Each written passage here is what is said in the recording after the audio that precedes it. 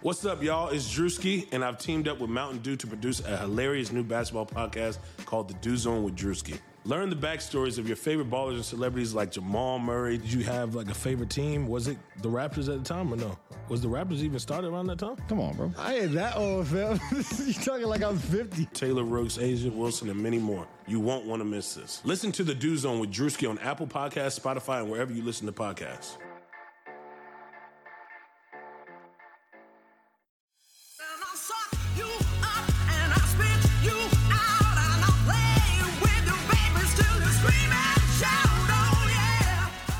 As baseball season is starting, there's many conversations on my mind and in the air.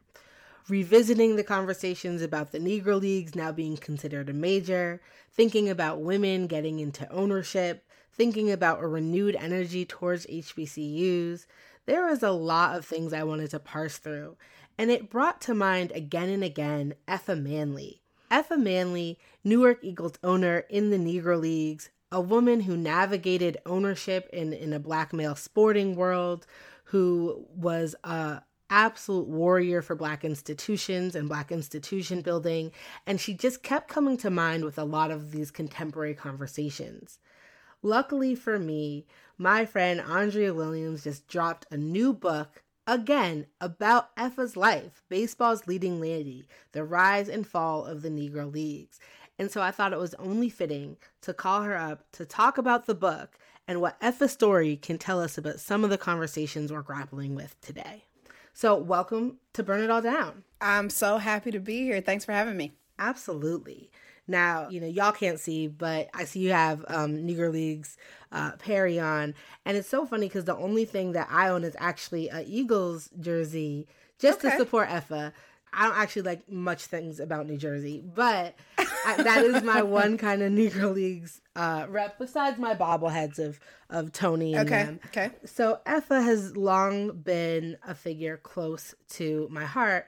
I'm talking about Effa Manley. For those who don't know about Effa Manley, can you tell us a little bit about who Effa was and what led you to this project? Because she is fascinating and people get fascinated from her for multiple reasons. I really want to know what brought you to her story, what brought you to her project. Yeah, I was going to say, I have not perfected the Effa Manley elevator pitch by any means whatsoever. So people are like, tell me a little bit. And I'm like, all right, you got 30 minutes, 45? But yeah, for me, it was really her work as the business manager and co-owner of the Newark Eagles. So I went to undergrad, studied sport management, thought that I was going to come out and work for a baseball team, Major League Baseball team, and eventually work my way up and become a general manager. And I graduated from college in 2004 and was just, kind of in that period of like, all right, whose path am I following? Like, who has done this thing, before me? And I ended up, taking a job at the Negro Leagues Baseball Museum right out of undergrad. I'm originally from Kansas City, so I went back home after graduating from Georgia Southern. And first day, Bob Kendrick, who's the president now and was the marketing director then, so my direct boss, gave me a tour of the museum, and we passed this picture of Effa and her husband, Abe, kind of just like on the wall, just out of nowhere. I'm like, who are these people? Just chilling. Yeah, who are these people? Like, there are no, and you mentioned like Tony and Mamie, but like the museum is set up chronologically. And when we get to Effa and Abe, which is like 30s and 40s, there are no women up to that point, right? And so, and me, I grew up loving baseball. Like, I guess I'm kind of like, I hate to say this a little bit, but you get used to not seeing a lot of women, right? So when you do, you know how significant it is. So I'm like, yo, who is this woman? Who are these people?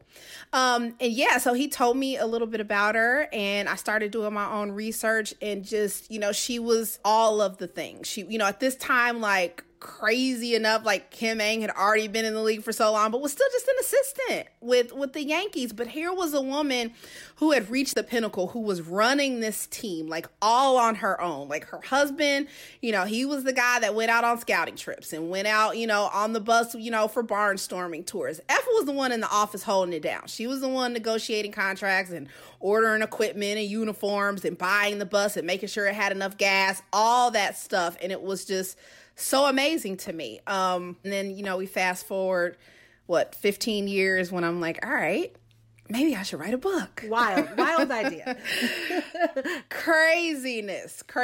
So, yeah. That's really dope. Now, I love that question because I always like to know how people came to EFA. For me, I was a baby grad student up in Cooperstown, which was like my first real kind of research trip out alone.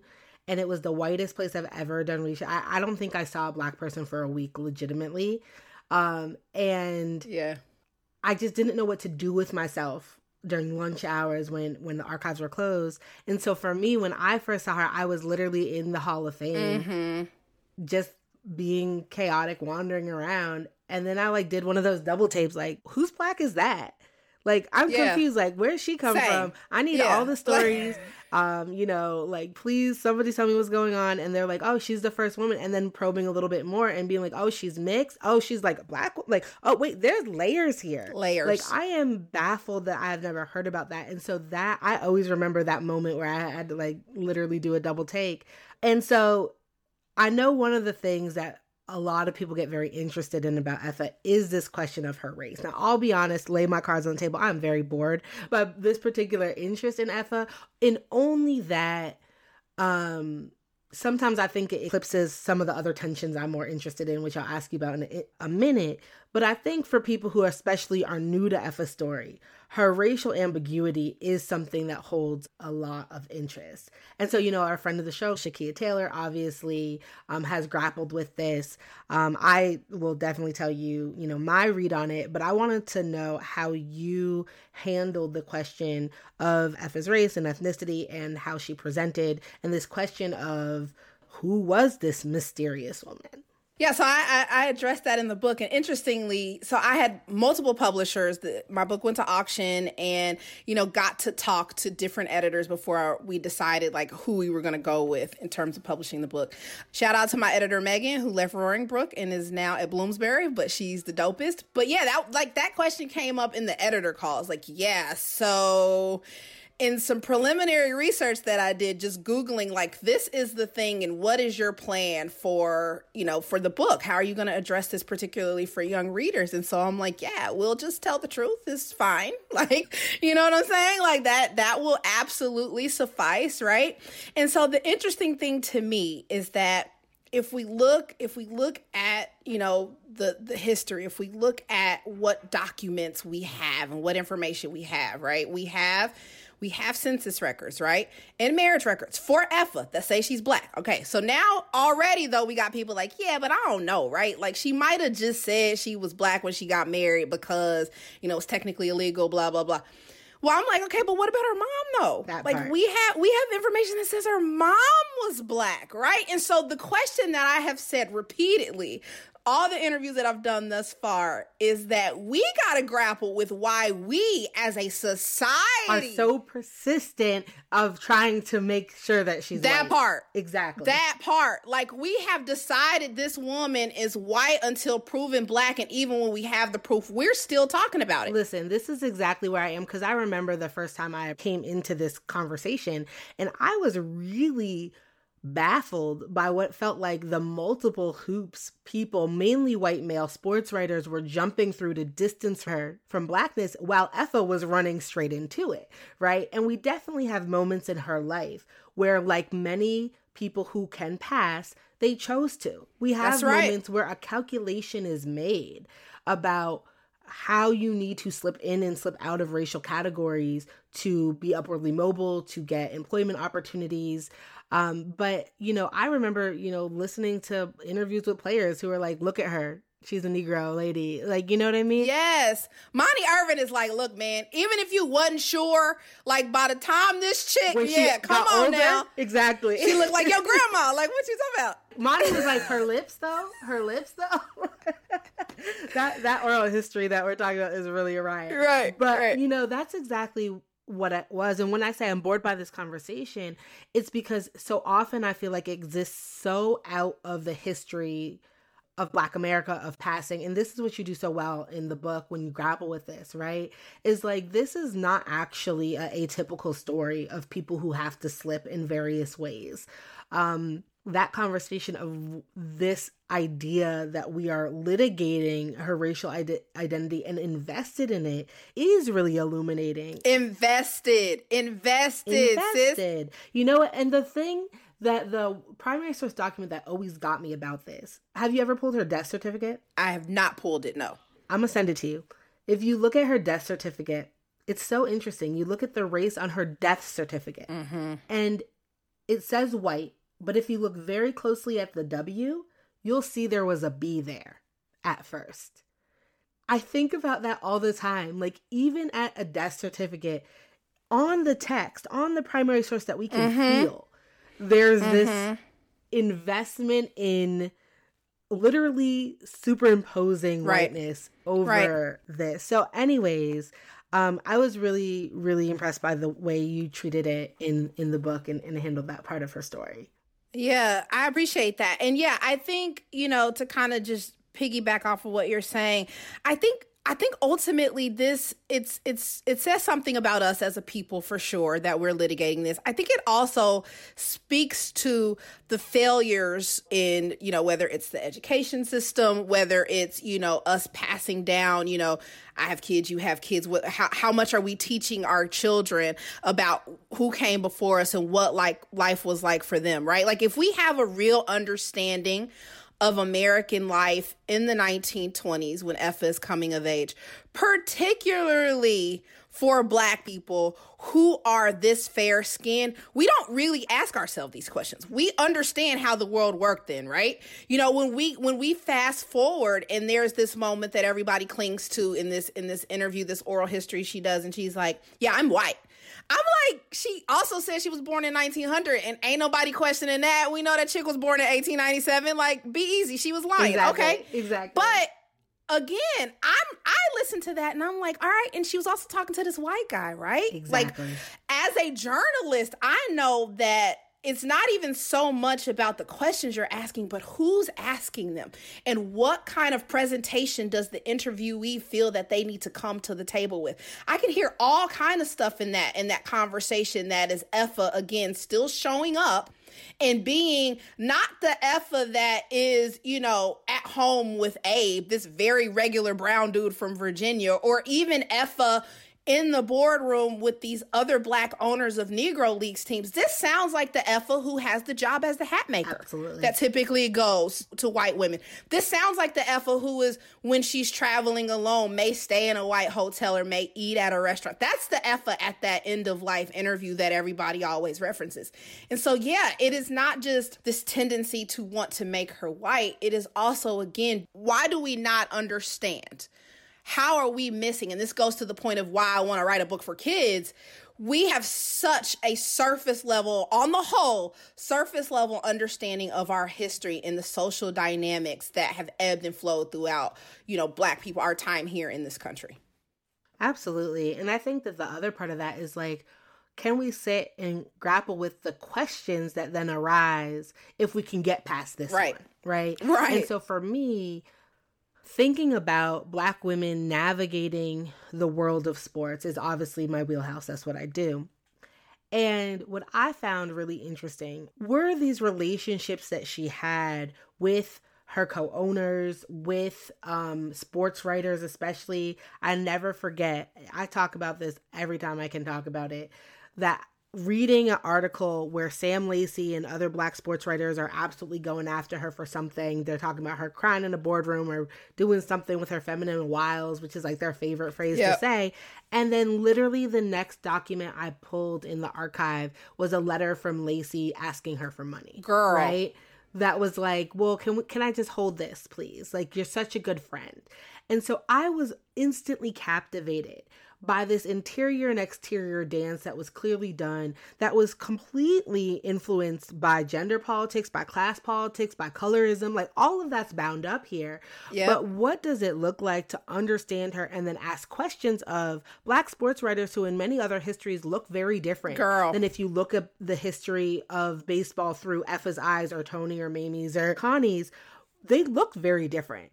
because you start to ask different questions about them. Yeah. And so, one, I would love to get your thought on that, her dynamic navigating Black sports writers and co-owners and these kind of Black sporting spaces. And two, you just dropped a really dope piece in the New York Times this past week. Everybody who hasn't checked it out, please do. It's called "We Have No Right to Destroy Them."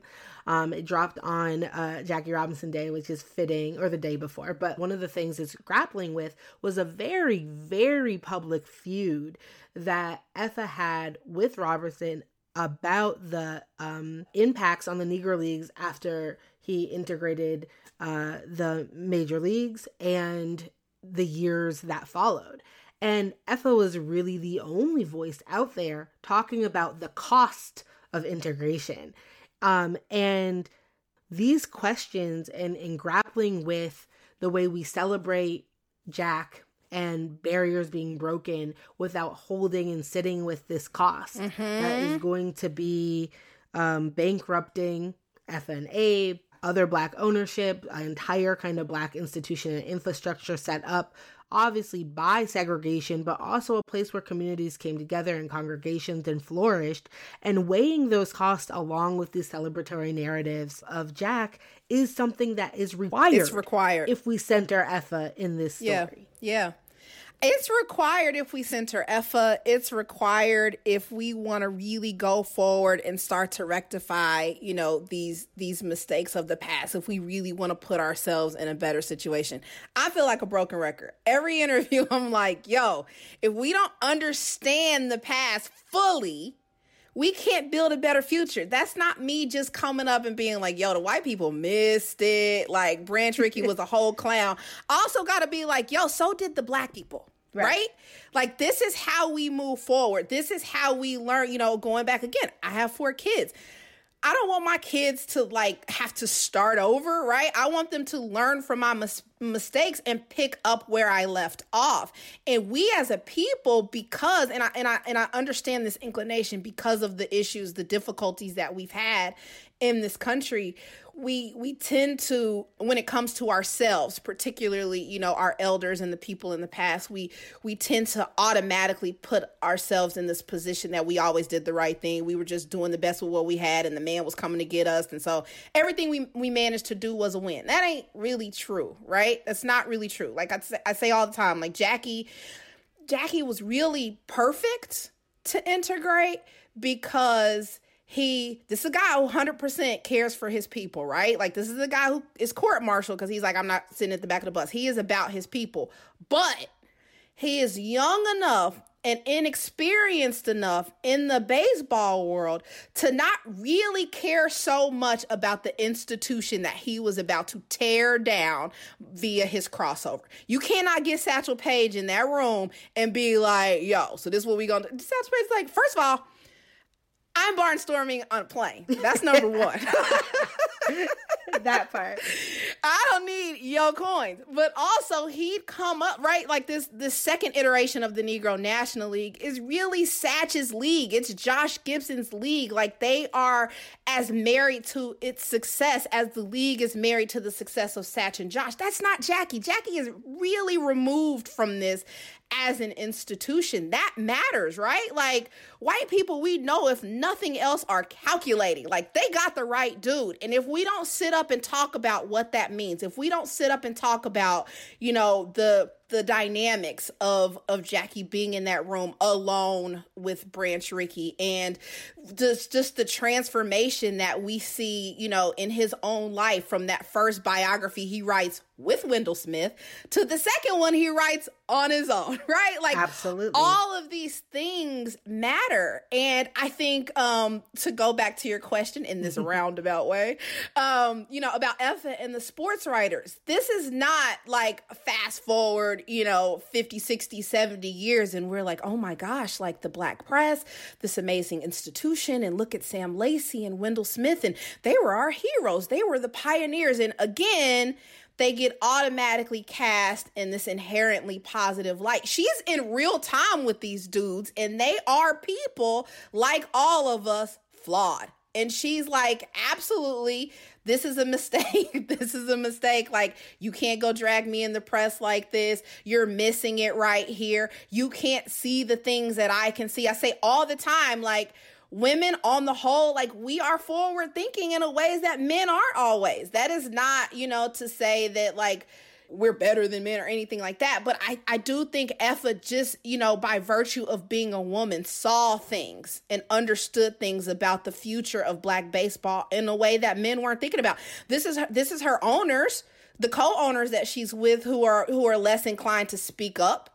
But it's also the Black press who is doubling down on Jackie and the other guys who get signed and are completely abandoning, Black baseball as if it has is somehow, unnecessary at this point. It's now Black baseball is obsolete because here we have arrived. And Effa's like, how can you not see? Exactly. That it is not going to be this automatic thing, that we are for sure going to lose something in the process. It's just, it's just like any other situation, right? Like, these are real people in real time, having tensions and conflict, learning from each other, trying to influence each other, trying to push their personal agenda. And we lose all of that when we fast forward and we take this wide brush and say, Jackie was a hero, and so were Sam and Wendell because they were pushing for them. And look, everything is great because integration is the best thing always. Absolutely. I think it's so important that you put in that tagline, the rise and fall of the Negro Leagues, and through Effa, use this story to tell a more complicated history. And I think that's, to me, what it comes down to when we're talking about a history that is complicated and messy, right? That's right. And so we're not freezing somebody like Jack in 47 and then building monuments and things on this. And I think about this a lot about foundation. There's a very big difference between building on a faulty, broken foundation and building on a messy, complicated. Every deep playoff run starts with building an amazing team. Doing the same for your business doesn't take a room full of scouts. You just need Indeed. Don't spend hours on multiple job sites looking for candidates with the right skills when you can do it all with Indeed. Hate waiting? Indeed's US data shows over 80% of Indeed employers find quality candidates whose resumes on Indeed matches their job description the moment they sponsor a job. Something I love about Indeed is that it makes hiring all in one place so easy because with virtual interviews, Indeed saves you time. You can message, schedule, and interview top talent all in one place. Indeed knows that when you're growing your business, you have to make every dollar count. That's why when you sponsor a job, you only pay for quality applications from resumes in our database matching your job description. Visit Indeed.com/Blue Wire to start hiring today. Just go to Indeed.com/Blue Wire. That's Indeed.com/Blue Wire. Terms and conditions apply. Cost per application pricing not available for everyone. Need to hire? You need Indeed. You're building on a faulty foundation. You're just going to keep stacking until it's just going to eventually give way. You're never really actually addressing the root cause. Building on a complicated, messy one, the roots are solid, but you're figuring out where you actually need to build upon and what you need to leave be. And I think that that's why this complication that you're doing is part of these histories of these retellings that are so important.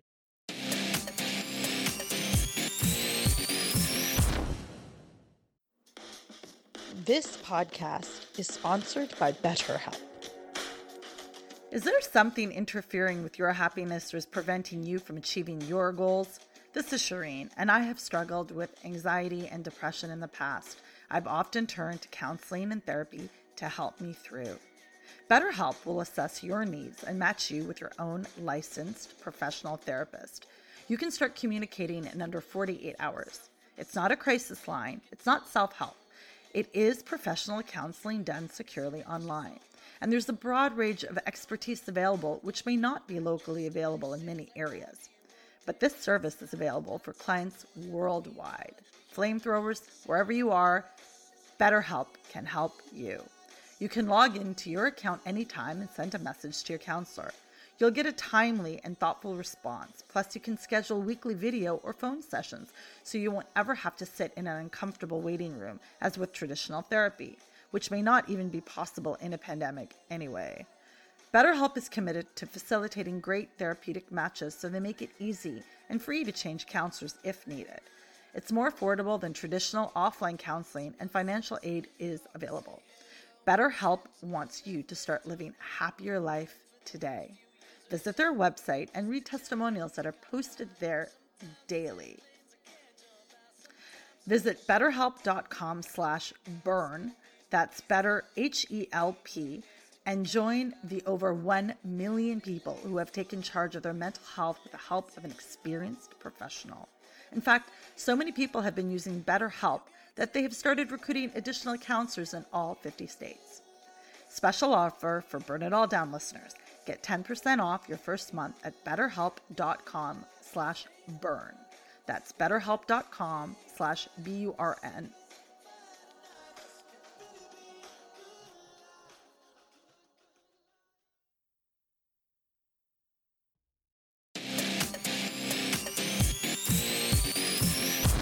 And especially as we think about, and we can transition into present day, women in ownership position, navigating these kind of male spaces, we've seen, it seems like almost every week now in the last few months, another announcement from Sarah Spain to athletes joining Angel City FC, right? Serena Williams' daughter, right? Renee Montgomery, obviously with the kind of dopest trajectory of them all. Right. But I think we're definitely in this moment where even these things become obviously very celebrated because it's breaking certain glass ceilings. But I think, like, what happens if we keep being messy and complicated, right? What happens when we think about, like, what does it mean to be a owner in a league that we're still saying is unequitable? What does it mean for women to be in these spaces? You just made an argument that you think Effa was able to see things. Do you think some of the influx of women we have into ownership spaces in sports that we're having now are going to bring a new type of vision? Or do you see ways in which it's a very, like, barrier breaking moment, but one that also needs to be kind of complicated and made messy? Yeah, I mean, I think I'm a proponent of always complicating things and telling the real stories and talking the real truths. But I do think I celebrate these owners. I think it's important. I think, one of the things I think that if we really read history accurately, if we sit with the things that I talk about in this book, is this idea that representation is not enough, right? And we're seeing people come to that now, which I'm like, okay, yes, this is again where we shouldn't be starting over. We should be picking up where our elders left off. And this idea that representation is not enough was established. If we're talking about base, this is established in the 40s and 50s, right? Like, it takes till 59 for every team to get one player. There is no control here. Like, we are offering up our best and brightest to make this holy white institution better, and they have no reason whatsoever to consider offering us a piece of the equity pie. So when I see women doing that, I think that's always a win. I think it's always important to have equity. Is it going to be messy? Yeah, because we're still talking about these things that for the most part haven't really been done. Haven't been done certainly in mass like what we're seeing right now. But yeah, it's important. It's important to talk about these things. It's important to talk about the issues that they face, even when they decide to buy a team, right? Like, what does that look like if we're thinking forward and we're thinking about the next group of women that's going to come in, or the next people of color that are going to come in? How does it, like, I would have loved for, when all that was going on, like with Diddy, when he was like saying that he wanted to buy the Panthers or whatever, like, I'm like, brother, they will never let you, like, number one. But we need to have that conversation. We need to have that conversation. We need to just not talk about the fact that, we don't own anything. Let's talk about why we don't own anything. And let's talk about how hard it is to move into the next direction. That might mean we need to create our own thing. That might mean that we need to think outside of this current box that is prohibiting our inclusion. Like, all of these things are necessary to talk about. Absolutely. And that segues perfectly into the other contemporary conversation that I see, and I would love to get your opinion on, which is this moment, right, where you have on one hand this kind of certain celebration of the Negro Leagues. Obviously, you have the MLB doing whatever the hell they thought they were doing a few months ago with officially recognizing them now. Of course, Flamethrowers, me and Howard Bryant did a hot take on who really benefits from the MLB's decision to recognize formally the Negro Leagues as a major league. So if you want to revisit that conversation, that's back in December of 2020. But you have this moment, right, where the Negro Leagues are kind of experiencing a moment. HBCUs are experiencing both a rhetorical moment, but also, Eddie George right there in Nashville, just going to TSU. You have, Jackson State. You have some of these programs getting more attention. And so I would really love to know what you're thinking about when we're talking about what is required to sustain spaces that were created by Jim Crow, right? Were created out of necessity and then broken apart, right, by a very kind of narrow vision of integration. And I say a narrow vision of integration because the process that we had in this country was one of desegregation, in which white spaces were kind of barely opened up for folks, but white kids weren't coming to black schools, right? White players weren't going to the Negro Leagues.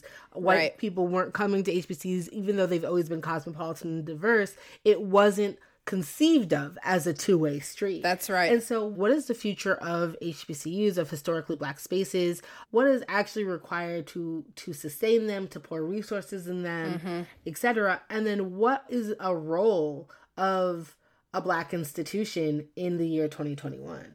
So this is the thing. My husband and I talk about this all the time because we have 4 athletes, and I'm like, yo, so if it came down, and they're young, my oldest is only 13, but what happens to HBCUs is literally what happens to Negro Leagues baseball, right? Now we have an option, and black people, this is what happened to black communities across the country. Like, here we are, like, we're coming up on the 100-year anniversary of Greenwood, and I tell people all the time, like, it wasn't the fire or the massacre that killed that community. They had to build back. They had built back in a year or two because they had no other option. They were sleeping in tents, and they still couldn't go over to the white people because it's still the 1920s. What ultimately kills that community is, first, this highway being driven through it via the Federal Highway Act of 1956. And now the people say, all right, do we build back or not? We have options. And when black people historically, when we have had options, we have chosen the other thing because, number one, I think it's part of psychological conditioning. We have been always, since we were in shackles, taught that the white is better. That's just what it is. And then when we start talking about resources and that allocation of resources, where it is, right? If you're a football player or a basketball player, like, I see the videos with LSU's weight room. Like, I ain't gonna lie. Like, right. Alabama has a whole ass spot. Listen. You know what I mean? And honestly, to me, it's the resources. It's the resources. And I think that part of the conversation is so essential. It's right? so because essential. I saw a tweet the other day where somebody was like, "Do y'all really think like you would really want to be in like predominantly black spaces?" And it's like, first of all, a lot of people exist already or have in various parts of their life in those spaces. That's right. But it's always been about resources. Right. And when people are making claims about where they want to sit on the bus, right, or claims about educational resources, it's not because they want to desperately sit on the front of the bus, right? It's not because they desperately need to go to the school that Betty Sue goes to. It's a pursuit of resources. And so what happens if we tell this history with that framework, that integration was not the goal, equity That's right. was the goal. So, I definitely appreciate your weighing in. Yeah, I don't know the answer to this, but it is going to take, if you're a top athlete coming out of high school, this is not something that we can level in a year or two just by saying, okay, children, all of you go here instead of there. I think honestly, Eddie George being here at TSU, I think Deion, at Jackson State, I think those things are helpful because now we get attention, not necessarily through the player, but through the coaching. And maybe that brings, more TV dollars. And maybe, there is interest that is generating there. I think it's going to be a much longer route if we're expecting, and I'm talking primarily about basketball and football because those are the revenue generating sports. But if we're talking about, trying to get however many top recruits, in a year to just all of a sudden shift and go to an HBCU, it is a resources issue. So we got to figure out a way, whether that's going to some of these celebrities celebrities, some of these athletes, and asking them or inquiring of why they are not pumping these resources into these HBCUs. There has to be leveled playing field in terms of resources before we can ever expect these athletes.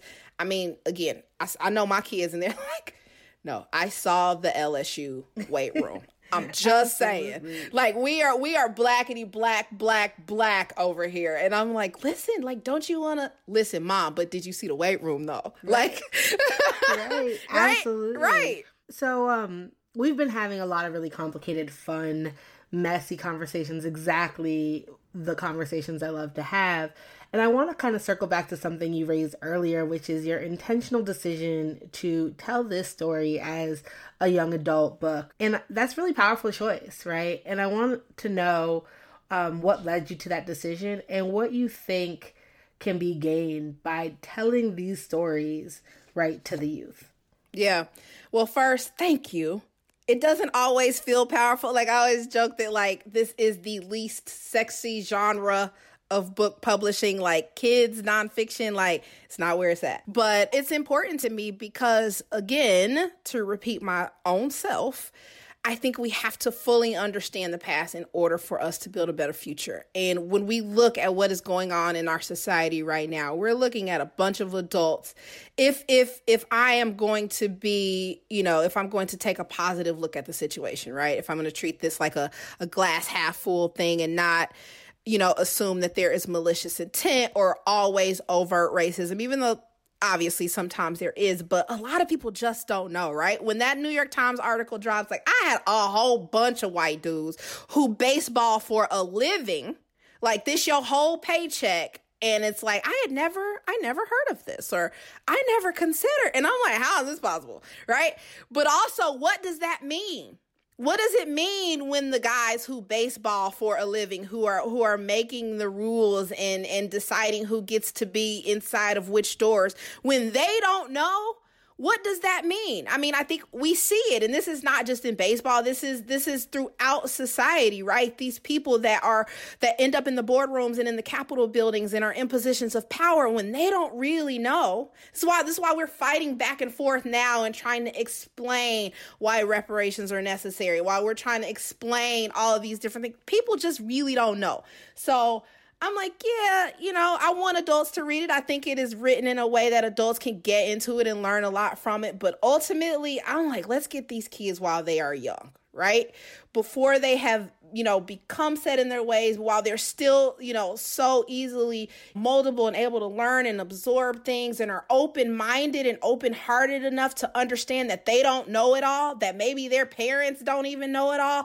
This is the time to really be honest. And then hopefully, ideally, when they become the ones in the boardrooms and in the Capitol buildings and all of these things, they will keep these things in mind. They will have a better understanding of our past and then will be better positioned to help us build a better future. I love it. And I just have to say, it's a beautiful designed book. The pictures in here look like they've been taped in. It's kind of like you're reading a scrapbook.